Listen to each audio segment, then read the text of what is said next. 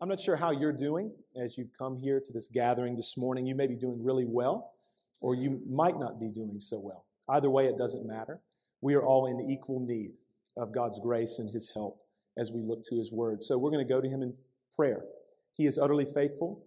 He always answers the prayers we pray to Him. And so let's go to Him now. Our Father, we come to You and our prayer is very simple. That You would show us Yourself from within Your Word, that You would show us ourselves, and that You would show us our Savior. We pray that You would work in us and give us eyes to see these things and hearts that would love and receive Your truth. We pray for that in Jesus' name and for His sake. Amen. Well, brothers and sisters, let me ask you an important question. Why is it that you need the church? Now, it's true that we are commanded in Scripture. We are told not to neglect assembling together. Very good. But why do you need the church? To say, well, I'm told that I need it is true. But is that all we can say? Keep that question in your mind. We'll come back to it. Another comment by way of introduction, I should tell you that I am making some assumptions about you and about us, frankly. I am assuming that as you sit here this morning in Christ Jesus, united to Him by faith, that you want to grow in Christ. I assume that. I assume that you want to be more godly. I assume that you want to be mature. I assume that you want to grow in wisdom. But how is it that that will happen? How? Hold on to that question as well. Let's open our Bibles as we seek to answer these very important questions for the Christian life. Why do we need the church? And how in the world will we grow in the faith? Let's look to God's Word. In particular, we will be looking today to Ephesians chapter 4. So if you have your Bibles with you, if you haven't already done so, open them up to Ephesians chapter 4. We're going to be looking today specifically at verses 7 through 16 of Ephesians 4. I will be reading a few more verses than that, but it's been a few weeks for me and for you since we've been in the letter to the Ephesians. And so I want to do a very quick just flyover of where we have been and the things that the Apostle Paul has written up to this point so that we can better orient ourselves in the letter. In chapter 1, Paul tells us that we have been blessed with every spiritual blessing in Christ Jesus. Not a lot of them or most of them, but all of them. We have been chosen in Christ before the foundation of the world. God has loved us since before the ages began. We're told that we have been adopted as sons and daughters of God in Christ. We're told that in Christ we have redemption through His blood. The apostle tells us that all of this, God's loving us and choosing us and adopting us and the redemption that is ours through the blood of Christ is all according to God's eternal plan that He has set forth. We are told in chapter 1 that we have been sealed with the promised Holy Spirit and that we have been guaranteed an eternal inheritance. Paul tells us that we, the saints, are God's inheritance, that we have been called to the hope of the new heavens and the new earth, and that God delights in us. And we are told that Christ has been given to us as head over all things. He's been given to the church, and His power toward us is great. In chapter 2, we're told that we were dead before. We were dead in our trespasses and sins before we knew Christ. We were following the course of this world, and we were enslaved to Satan, the prince of the power of the air. But God, being rich in mercy, because of the great love with which He loved us, He made us alive together with Christ Jesus. We have been united to Christ by faith. God has done this so that He might display the riches of His grace in kindness toward us in Christ forever. We have been saved, Paul says, by grace, not merit. We've been saved through faith, not our works. We are saved on account of Christ, not ourselves. And the whole of salvation is a gift. It can't be earned. It's given freely. This is so no man may boast before the Lord. And at the same time, as our salvation is given to us apart from anything that we could ever do, we are told that we've been created in Christ for good works that God has already prepared for us to walk in. We are told that those of us who were once far off, who were cut off and alienated from God, we were without hope and without God in the world, have now been brought near by the blood of Christ. We've been told that Christ has reconciled us to one another and that he has reconciled all of us to God, and God is now building us, his church, into a dwelling place where he will live. The church is all about Jesus, and it is founded on him. And it is astonishing that we are being built into a dwelling place for God through the work of Christ's Spirit in us. That's chapter 2. In chapter 3, Paul tells us that his ministry, as he understands it, is to preach the unsearchable riches of Christ to the Gentiles and to make plain the mystery of Christ that was hidden for ages in God. Paul says that God is displaying his wisdom and glory in the heavens through the church. He could have done it any way that he wanted, but he does it through his church. God is accomplishing in us and through us all of his eternal purposes in Christ, and so we should not lose heart. Then Paul tells us that the greatest thing, by praying this for us, he implies that the greatest thing that could ever happen for us is that we would be strengthened in our inner man by his Spirit, by God's Spirit, so that we might comprehend the love of Jesus for us. And that in comprehending the love of Christ, that we might be filled with the fullness of God. And then finally, the last time we were in Ephesians, in verses 1 to 6 of chapter 4, Paul says now, in light of all of that grand soaring truth, in light of everything that God has done for you, in light of that rock-solid security that you have in Christ, in light of God's wonderful purposes that he has and that he is accomplishing, live with one another in humility and gentleness. Christ has done everything that you need. You have peace with God through our Lord Jesus Christ. Now go and love your brothers. That's the message. Be patient with one another. Bear with one another in love. And pursue unity in the church because we all have Christ in common. That was Ephesians 4, 1 to 6. And so now, let's look back to God's word. I'm going to begin in Ephesians chapter 4 and verse 1 and read all the way through verse 16. This is the word of God. I, therefore, a prisoner for the Lord, urge you to walk in a manner worthy of the calling to which you've been called, with all humility and gentleness, with patience, bearing with one another in love, eager to maintain the unity of the Spirit in the bond of peace. There is one body and one Spirit, just as you were called to the one hope that belongs to your call. One Lord, one faith, one baptism, one God and Father of all, who is over all and through all and in all. But grace was given to each one of us according to the measure of Christ's gift. Therefore it says, when he ascended on high, he led a host of captives and he gave gifts to men. In saying he ascended, what does it mean but that he had also descended into the lower regions, the earth? He who descended is the one who also ascended far above all the heavens, that he might fill all things. And he gave the apostles, the prophets, the evangelists, the shepherds and teachers to equip the saints for the work of ministry, for building up the body of Christ, until we all attain to the unity of the faith and of the knowledge of the Son of God, to mature manhood, to the measure of the stature of the fullness of Christ, so that we may no longer be children, tossed to and fro by the waves and carried about by every wind of doctrine, by human cunning, or by craftiness and deceitful schemes.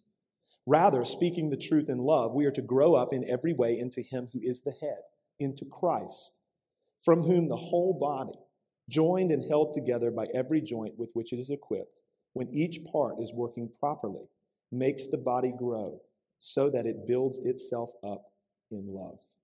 Amen. We thank God for his word and the promises that he makes to us in his word and the things that he tells us about his plans for us in the church. And so today my plan is to consider the text in 3 points, and then I want to offer 2 reflections on the text. 3 points in the text, and then 2 reflections out of the text. Point number 1. In verses 7 to 10, we will see that Christ has given gifts to each of us. Point 1, Christ has given gifts to each of us. So Paul has been talking in verses 3 to 6 very pointedly about the unity that we have in Christ in the church. And coming out of that emphasis on unity, Paul makes very clear that at the same time, grace has been given to each one of us individually according to the measure of Christ's gift. We are all one body. We are unified in Christ. We confess and believe the one faith. We have the same hope. We all call God Father, and we each are given particular grace, particular gifts by Christ. And then in verse 8, we see that Paul is going to ground this assertion by looking to the Psalms, looking to Psalm 68 in particular. He cites Psalm 68:18 in Ephesians 4:8. When he ascended on high, he led a host of captives and he gave gifts to men. And then in verses 9 and 10, Paul is going to explain his use of Psalm 68.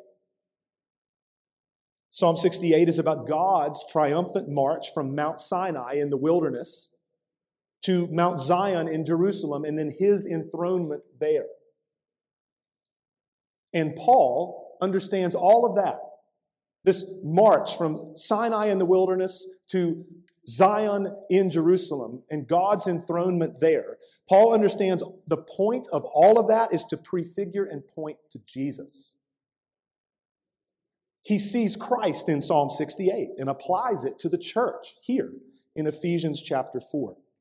Now, I'm very tempted to talk for a while about how the apostles read and understood the Old Testament.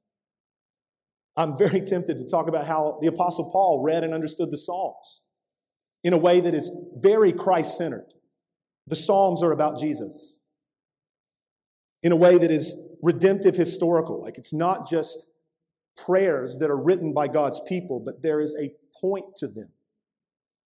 And the main point of them is Christ and what he would come and accomplish, what he would come and do. Suffice it to say that Paul would get bad marks in many seminary classes for his handling of Psalm 68. He would be corrected because he's not giving enough attention to the original context. But he sees through that to the main point of the psalm, that this prefigures and points to Christ. Saints, read your Bible that way. Read your Bible that way. It will encourage you in the faith. Back to the text now. Regarding the psalm itself, Paul reasons from Psalm 68 that the one who ascended, the Lord, is also the one who had descended to earth. And this same one is the one who ascended far above the heavens that he might fill all things. So Paul sees in Psalm 68 the incarnation, the ascension, and the preeminence of Jesus. He sees also in Psalm 68 that it is Christ who gives gifts to men upon his ascension. He clearly has Pentecost in view. As Christ ascended to the right hand of his Father, the Holy Spirit was given to all of God's people, and Christ gave gifts to the church. So that's all point one, that Jesus gives gifts to us. This has always been the plan of the Lord. Point two, from verses 11 to 14, is that Christ has given gifts to the church. So if point one is Christ gives gifts to each of us, point two, Christ has given gifts to the church in verses 11 to 14. In verse 11, the particular gifts that Paul lists that Christ has given to the church are apostles, prophets, evangelists, shepherds, and teachers. Now, without getting mired in the weeds, we would, along with many saints through the history of the church, understand that apostles, prophets, and evangelists had a particular purpose during a particular era of redemptive history. We would also understand in looking at this text that that word rendered shepherds could also be rendered pastors. And the word that is rendered teachers is quite literally shepherd teachers. So all of this, let's bring it down like on the ground, out of the sky, on the ground, right? All of this means that we are on the right track when we understand shepherds and teachers, as we see it in the text, to describe men who are referred to elsewhere in the New Testament as pastors or elders. So what's the point of all that? The point of all that is that Christ has given gifts to the church in the form of men who will teach, lead, and watch over her. Now, in verses 12 and 13, as we put our eyes there, we see the purpose of these gifts that Christ gives to the body. The purpose of these gifts that Christ gives is to equip the saints for ministry. The purpose of these gifts is to build up the body of Christ. Until, Paul says in verse 13, all the saints, we all attain to the unity of the faith and of the knowledge of the Son of God, unto maturity. And that's quite a bit. Why has God given pastors and teachers gifts to the church?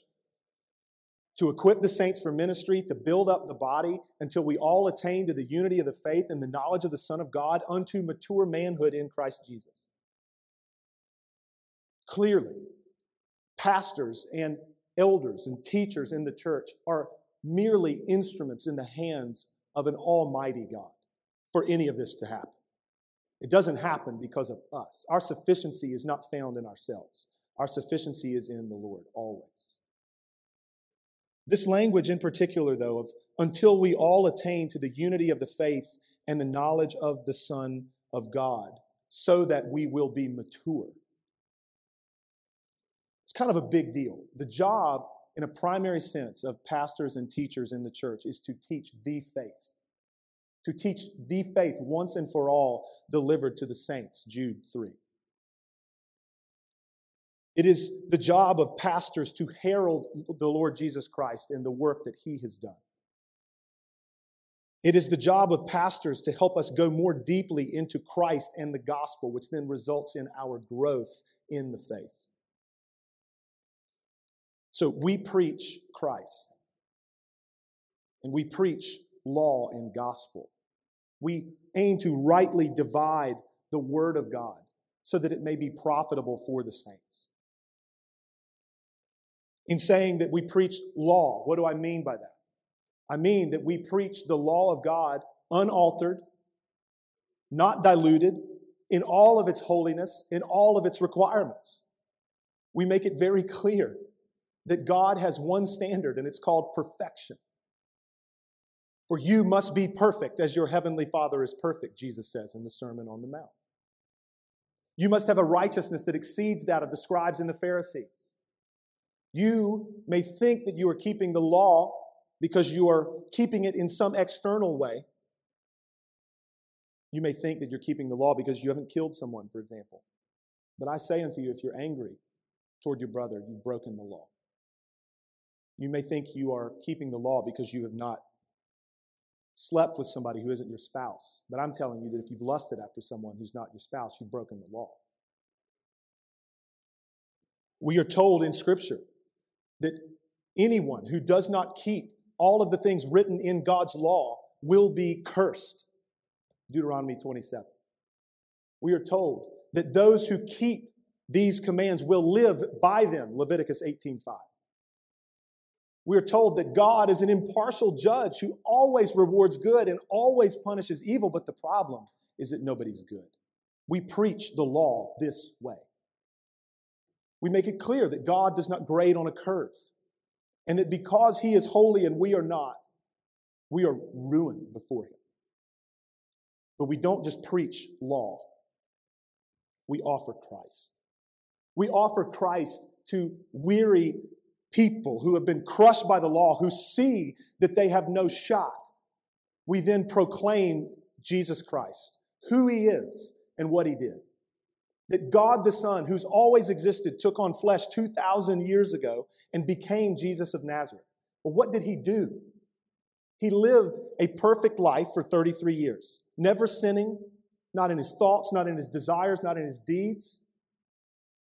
He lived that perfect life so that he could offer himself as the perfect substitutionary sacrifice for sinners, so that a sinless one could die. He didn't have to pay for his own sins, so he could pay for the sins of all those he represented.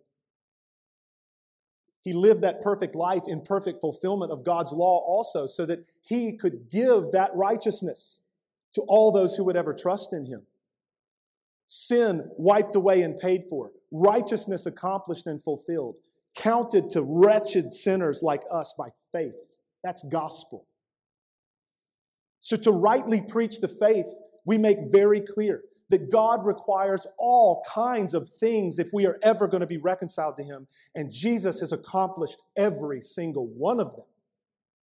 And we, simply by faith in Christ, have peace with God today, tomorrow, and forever. And then, in Christ Jesus, safe and secure, reconciled to God by faith alone, we then can look to God's law together as the perfect guide for our living. But it no longer condemns us. Its teeth have been removed. It guides us in our lives, tells us what's good for us, and tells us what's bad for us. And we trust that as God's Spirit works in us, we are conformed more and more to what God has told us is good for us in his word. This is how the Christian life works. Ours is the faith that says, by works of the law, no human being will be justified. Since through the law comes knowledge of sin. The first use of the law is to show us our sin and drive us to Christ. Ours is the faith that says, but now the righteousness of God has been manifested apart from the law, although the law and prophets, the Old Testament, bear witness to it. That is the righteousness of God through faith in Jesus Christ for all who believe. Not by works, but by faith. Our debt paid, our sins washed away, and the very righteousness of God himself given to you and me. All of this, friends, as we study this and look to this and rejoice in this and pray this and sing this week after week after week after week, results in our growth. It results in our transformation. Sometimes I think we are fearful that we may not grow in the faith, that we might not be sanctified. We're aware of our own sin. We're aware of just how messy and not great our lives look often. We are grieved by it. But the promise of God's gospel is not just that we are reconciled to God on the front end and then we need to get to work and that our sanctification is ultimately on us. The message of God's gospel is that we will be sanctified, period. Book it, because we've been united to Christ and because God's Spirit dwells in us. Now, that doesn't produce apathy. It doesn't produce lawless living. It produces humble, grateful people who look to God and say, thank you for what you've done for me. I'm astonished by your grace toward me, your mercy to me in Christ. And now, God, give me grace that I may live unto you. Give me grace that I may love my brothers, that I may be humble and patient and kind and gentle.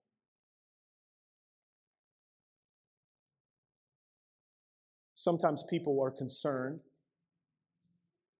that if we preach that law and gospel, like I outlined for us a few minutes ago, that maybe people won't change.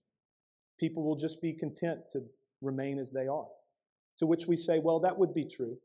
If salvation was a natural process, that would be true. Perhaps. Perhaps that would be true if God's Spirit hadn't taken up residence within us. Perhaps that would be true if we have not been united to Christ by faith, but we have. As it stands, God's Spirit lives in us. We have been united to God's Son, and we have been told for certain that we will be conformed into his image, that we have been perfected for all time, even as we are being sanctified, and that the one who has called us is faithful, and he will surely do it. So pastors are called to teach all of that stuff so that we might grow in the faith. Put your eyes back on verse 14. Where does all of this lead? This equipping the saints and teaching, building the body up unto maturity. Where does all this lead? It leads to the Us growing to a place where we will no longer be immature. We will no longer be like children, tossed around, carried about by every wind of doctrine, by every strange teaching, carried around and carried about by human cunning and by craftiness, by deceit. It's very clear that the job of pastors and the gifts that Christ gives to the church is very much oriented around teaching sound doctrine so that we might not be led astray, so that we might not go after strange teaching, so that we will not be deceived easily because we know the truth. In knowing the truth, we recognize the counterfeit. We are grounded in sound doctrine. We are wise. We are discerning.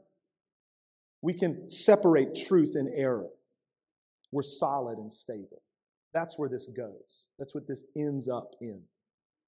Point 1, Christ has given gifts to each of us. Point 2, Christ has given gifts to the church. And now point 3, from verses 15 to 16, we're going to consider Christ's design for the church.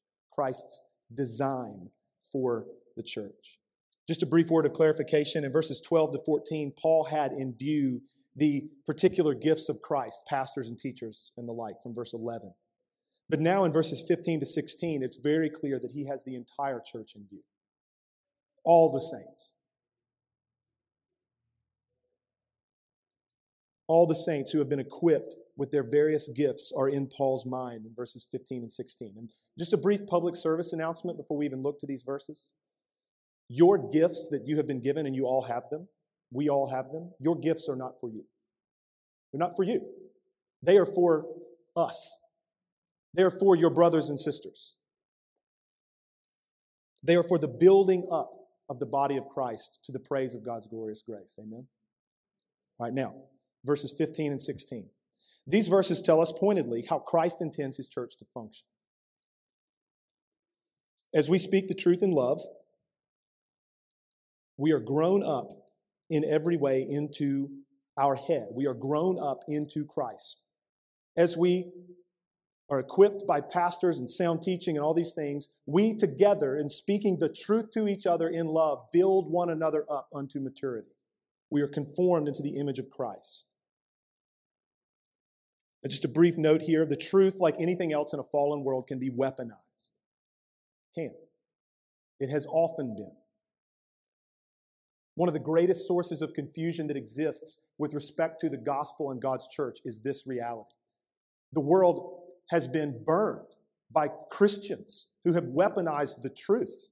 Christians in the church have been burned by other Christians who weaponize the truth and use it as a blunt instrument to bludgeon people with. We don't have to talk about that for very long. I trust you have experienced some of what I'm saying.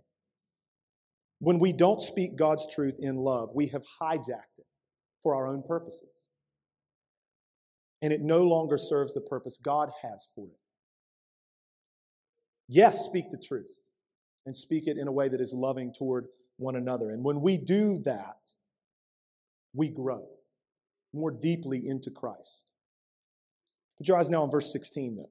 Look at those two words at the very beginning of the verse. From whom? So when we speak the truth in love, we together are grown up into Christ, into maturity in Jesus. From whom? That's Christ. So, significant observation.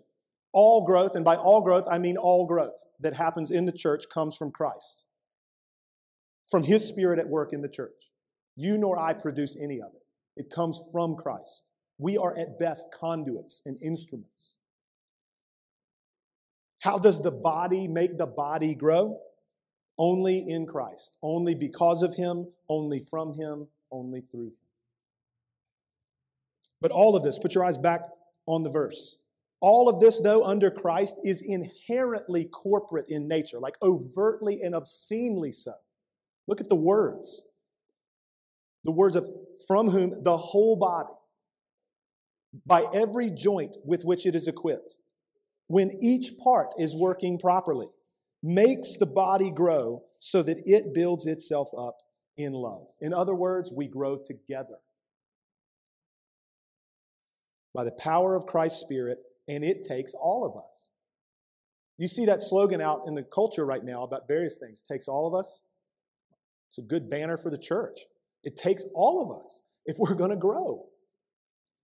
Not one joint, not one part is insignificant. These verses 15 and 16 of Ephesians 4, they ought to be underlined or circled or highlighted, whatever you do in your Bible. They should be that. And if you're one of those people who's like, man, I would never defile Holy Scripture by writing in it, then make a magnet or something and put it on your refrigerator. These verses are worthy of your consideration on a regular basis, that we together make the body grow, all because of Christ's work in us. So now let's consider a couple of reflections from the text in the remainder of our time together. Reflection number one, it will be shorter than number two. Reflection number one, sound doctrine is important. Reflection one, sound doctrine is important. So pastors and teachers are given to the church for the equipping and building up of the body. We've talked about that. It's their job to teach the scriptures, to teach the faith. We've talked about that. To herald the unsearchable riches of Christ, to make plain the mystery hidden for ages in God.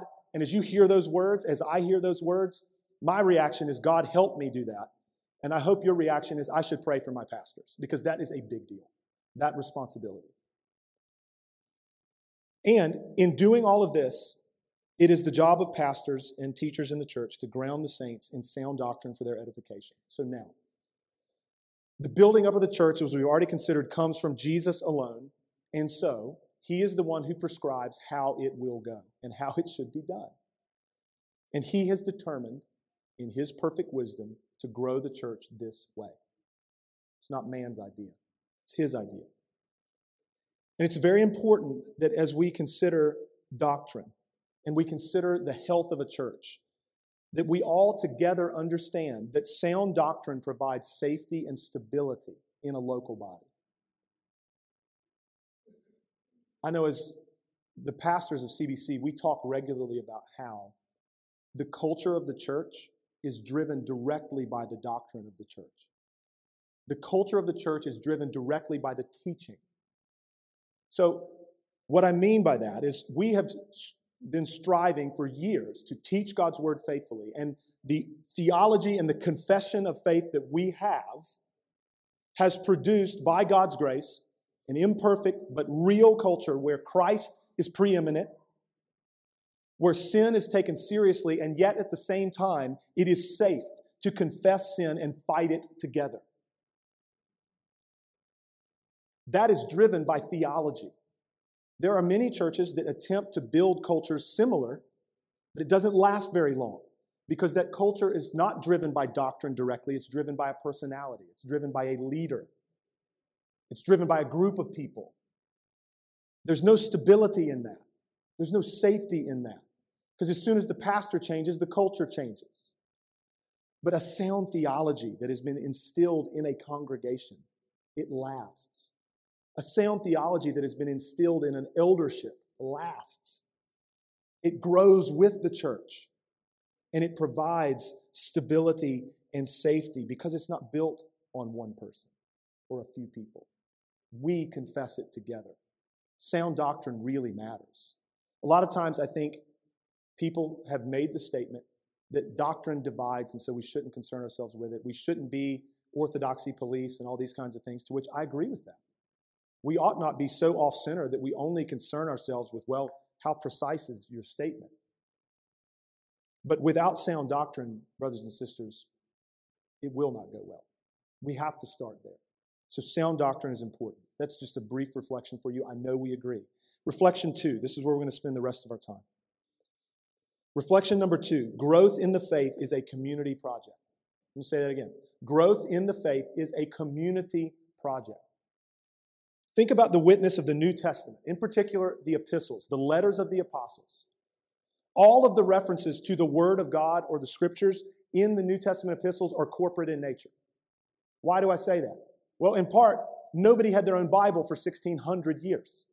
Like if you were going to be ministered to by God's Word, it would happen with other Christians.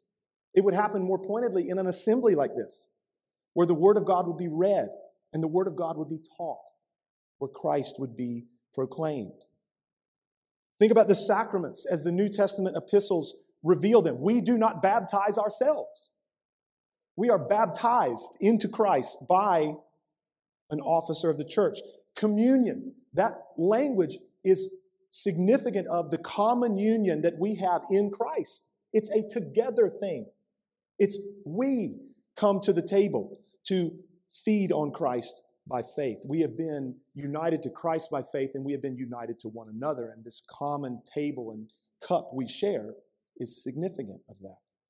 We are to sing psalms, hymns, and spiritual songs to one another. Singing is a corporate exercise. Not saying that you can't sing hymns in the shower, go for it. But it's a corporate exercise where we are edified as we sing. Most of the references to prayer in the New Testament epistles have an obvious corporate nature to them. And think about the exhortations to assemble together that are contained in the New Testament. Every week, just to illustrate the reality and the significance of the assembly, we pray a prayer of invocation. Right after that scriptural call to worship is read, whoever's leading the service will pray that God would be with us to empower everything that we do. Well, we should, brothers and sisters, in spite of our sin and need, we should expect that God is going to do something very special here every Sunday. And we can and should expect that in a way that we could never expect it when we are by ourselves. Because God has promised to meet us when we are together and to minister to us. And then there's all the one another passages in the New Testament. They're replete with them. Bear with one another. Be patient with one another. Be gentle toward one another. Kind to each other. Restore those who are caught in sin. Forgive one another. Be humble toward your brothers and sisters. Exercise self-control. Confess sin one to another. Bear one another's burdens and sorrows. Weep with those who weep and rejoice with those who rejoice. Practice hospitality. Give to those in need. Don't show partiality. Love one another in all things, including the exercise of the freedoms that you have in Christ. What's the takeaway? The takeaway is that the Christian life is inherently corporate. Your faith is personal. It is never private.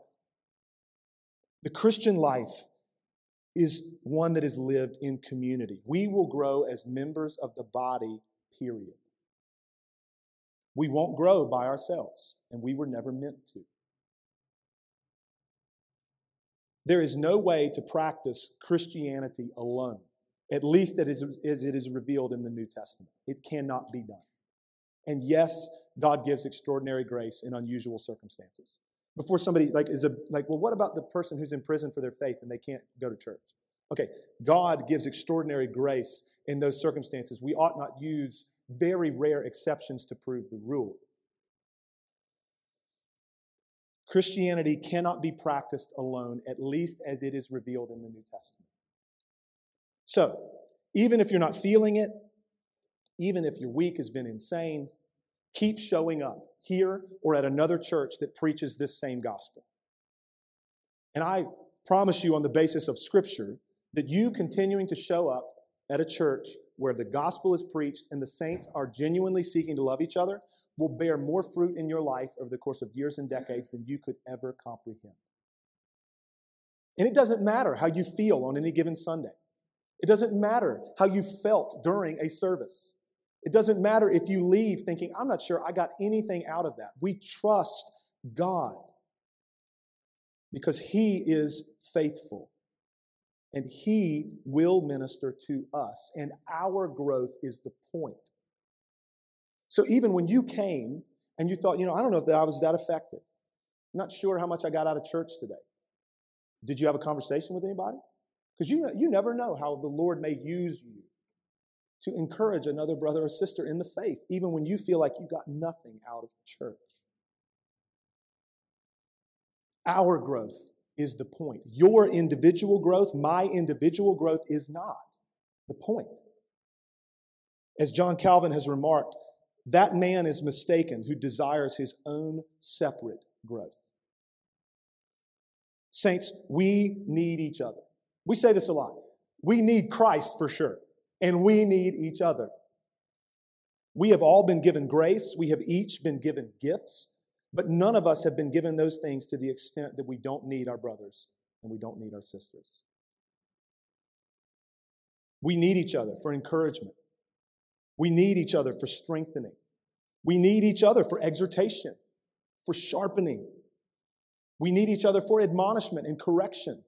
We need each other so that we can be reminded of what's true. We need each other for compassion and sympathy, for grace, for mercy, for forgiveness, for restoration. We need each other for help in times of need. And we all have a role to play. We all do ministry. Now, that sounds crazy in an era where the ministry has been so professionalized that we think that the only ministry that happens is like up here on the stage or something. We all have different roles for sure. They don't all look the same, and every person and every role matters. As you're thinking about this, just a few maybe thoughts for you. As you're thinking about, okay, I'm called to do ministry, and every person does ministry. What does that look like? How should I think about it? First thought, any ministry you do is not for you. Any ministry you do is not for you. That may be clear, but it's for the body. It's for your brothers and sisters. And so a lot of times I think we seek to do ministry so that we feel fulfilled. We ought not be driven by that kind of thinking. We ought to be driven by concern for the body of Christ, that others may be built up. Second thought, much of the ministry that occurs does not appear to be extraordinary. It doesn't get a lot of attention. It's simple. It's mundane even. It might not seem like a lot to you, but it is used of God. Third thought, if you're not sure what role you might play, what gifts you might have, just start doing something. Start doing something.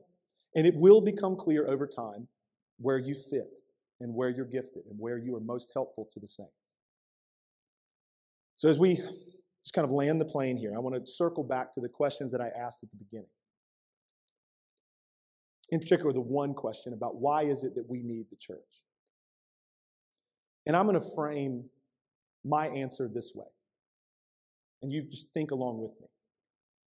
If someone were to ask my children years from now, when they're leaving our home, why is it that you need the church? Certainly, I would want them to be able to say that we're told in Scripture that we need the church. I would want them to be able to say that we are told, maybe even cite Hebrews 10:25. We ought not to neglect the assembling of ourselves together. But I hope that they would have a lot more to say than that. I hope they would say, I need the church because it's where I am given Christ. I need the church because it's where I know Christ tangibly in this world. I hope that they would say, I need the church because it's how I'm sustained in the faith. I hope they would say that I need the church because it's how I grow. I won't grow without it. I hope they say, I need the church because it's how I'm going to make it to heaven, because I won't on my own. I hope they say the church and corporate worship is not a burden, it's a lifeline. I hope they say that in the church, I need the church because I know that it is in the church where I cling to other Christians who cling to me as we all cling to Christ. Saints, that's true, you know. We use that language a lot, but it is true that we cling to each other as we all cling to Christ, and Christ has us. And so, because Christ has us, we don't need to worry, and we don't need to be afraid. You, as you sit there by yourself, I know you're in an assembly, and I know I'm talking about community, but as you sit there, maybe distracted and burdened by how terrible your life is going, or by how significant your sin is, or whatever it may be, or the doubts that are just all over the place, and you feel alone. You may very well have all kinds of questions that nag you and burden you. You may think, I'm kind of a mess. Am I really going to grow in the faith? Am I really going to be sanctified? Yes, we will grow and be sanctified because of Christ. You may be thinking, I tend to struggle a lot. At the end of it all, am I really going to make it? Am I going to be lost? No, we will not be lost because of Christ. What about my sin? I don't like it, but I find myself doing it. I understand that I've been declared righteous by God in Christ, but will I ever be pure and blameless? Ever? Yes, we will be presented pure and blameless alongside our Savior King at the end of all things. You may be thinking, my faith is not strong. My faith is weak. It falters a lot. You're telling me that one day I will see Jesus as he is and my faith will be turned to sight? Yes, we will see Christ as he is. Our faith will be turned to sight and we will be with Christ forever. He who calls us is faithful and he will surely do it. Let's pray. Father, we do ask that you would continue to teach us according to your word, that you would show us very pointedly how much we need Christ, and that you would remind us of how much we need each other. And we pray that you, even now, as we're going to come to your table to receive Christ in the bread and the cup, we pray that you would strengthen our faith, that as we feel our need, we would be strengthened as we come together to Christ. Encourage us in your Son. Encourage us in our fellowship. And we pray for these things in Jesus' name. Amen.